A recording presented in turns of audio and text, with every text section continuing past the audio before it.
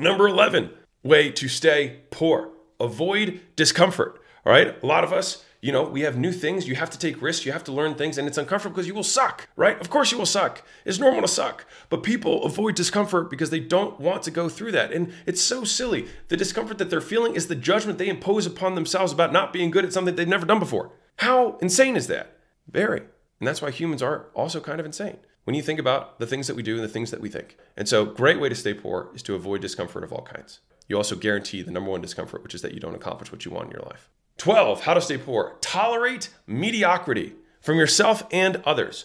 All right, so as you start to grow, if you're growing, a small business, or even in the workplace, if you tolerate mediocrity from others, you will beget more mediocrity, and people over time will just degrade and get worse and worse over time, rather than the reverse of that, of thinking like, I will only tolerate excellence, and anything below that is intolerable. If you think about the best leaders and the best CEOs and the most successful people of all time, they have this innate trait, right? For lack of a better term, they're ball busters, right? They hold a standard that, and here's the catch, that they themselves stay above, which means you must raise your own standards so that you can model what it looks like for other people around you to hold themselves, right? The best, like most people don't need to be led. Most people need a model, and they can see that, right? And you're leading by example.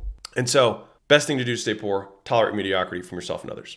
13, how to stay poor. Make promises, break promises. So you make promises to yourself, you make promises to other people, and you destroy your reputation with other people. And that's a terrible thing. And it takes a long time to fix that. But the one that's the hardest one to fix is the reputation you have with yourself. You make promises to yourself and you break promises to yourself. Because the thing is, you're the only one who's holding you accountable. And I think a different version of happiness, in my opinion, is respect for oneself. And I think your own respect is the hardest to earn because you know how hard you could have pushed. You know if you could have gone for an extra mile, you could have showed up to the gym more times, you could have eaten better, you could have made more cold calls, you could have done more reach outs, you could have made more content, you could have actually done left a nice note for somebody on your team when you were too tired to do so. You could have over-delivered on the product, you could have made a better version of that video and you decided to put it up anyways, even though you knew it wasn't as good as it could have been. And so you make promises to yourself, and then you break promises to yourself, and you lose respect in the process. It's an excellent way to stay poor. Number 14, wait for perfect conditions. All right, this is a great one. Great way to stay poor. It's one of my favorites. You got to wait for everything to be perfectly aligned for you to be successful. And here's the secret. There are never going to be perfect conditions. And here's what's even crazier. If you need perfect conditions to be successful, the moment the conditions change, you will stop being successful. So you might as well start when the conditions are their absolute worst because it means that they will only get better from there. And if you can prove success when things get bad, when they get bad again, which is guaranteed, you will still remain successful because you have learned how to do it in this time, in this circumstance. Make sense? Great reason to not wait for perfect conditions.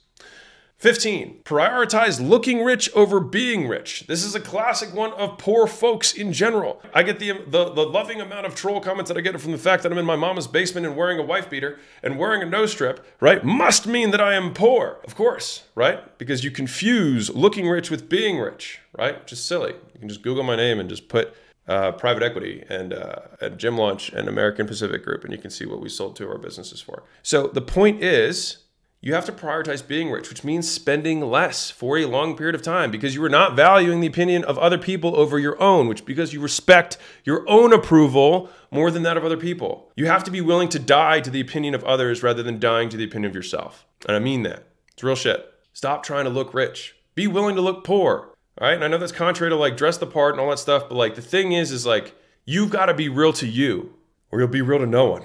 That's a promise. Number 16, avoid working on what matters most. All right, this is a great way to stay poor, is that you work all day long, you're busy, you're full of activity, you're doing stuff, and nothing important moves forward. Because the nature of speed is not about activity. The people who are the richest in the world aren't doing the most stuff. They're doing the right stuff, right? And they're making sure, better stated, making sure the right stuff gets done in general, whether or not it's them or someone else.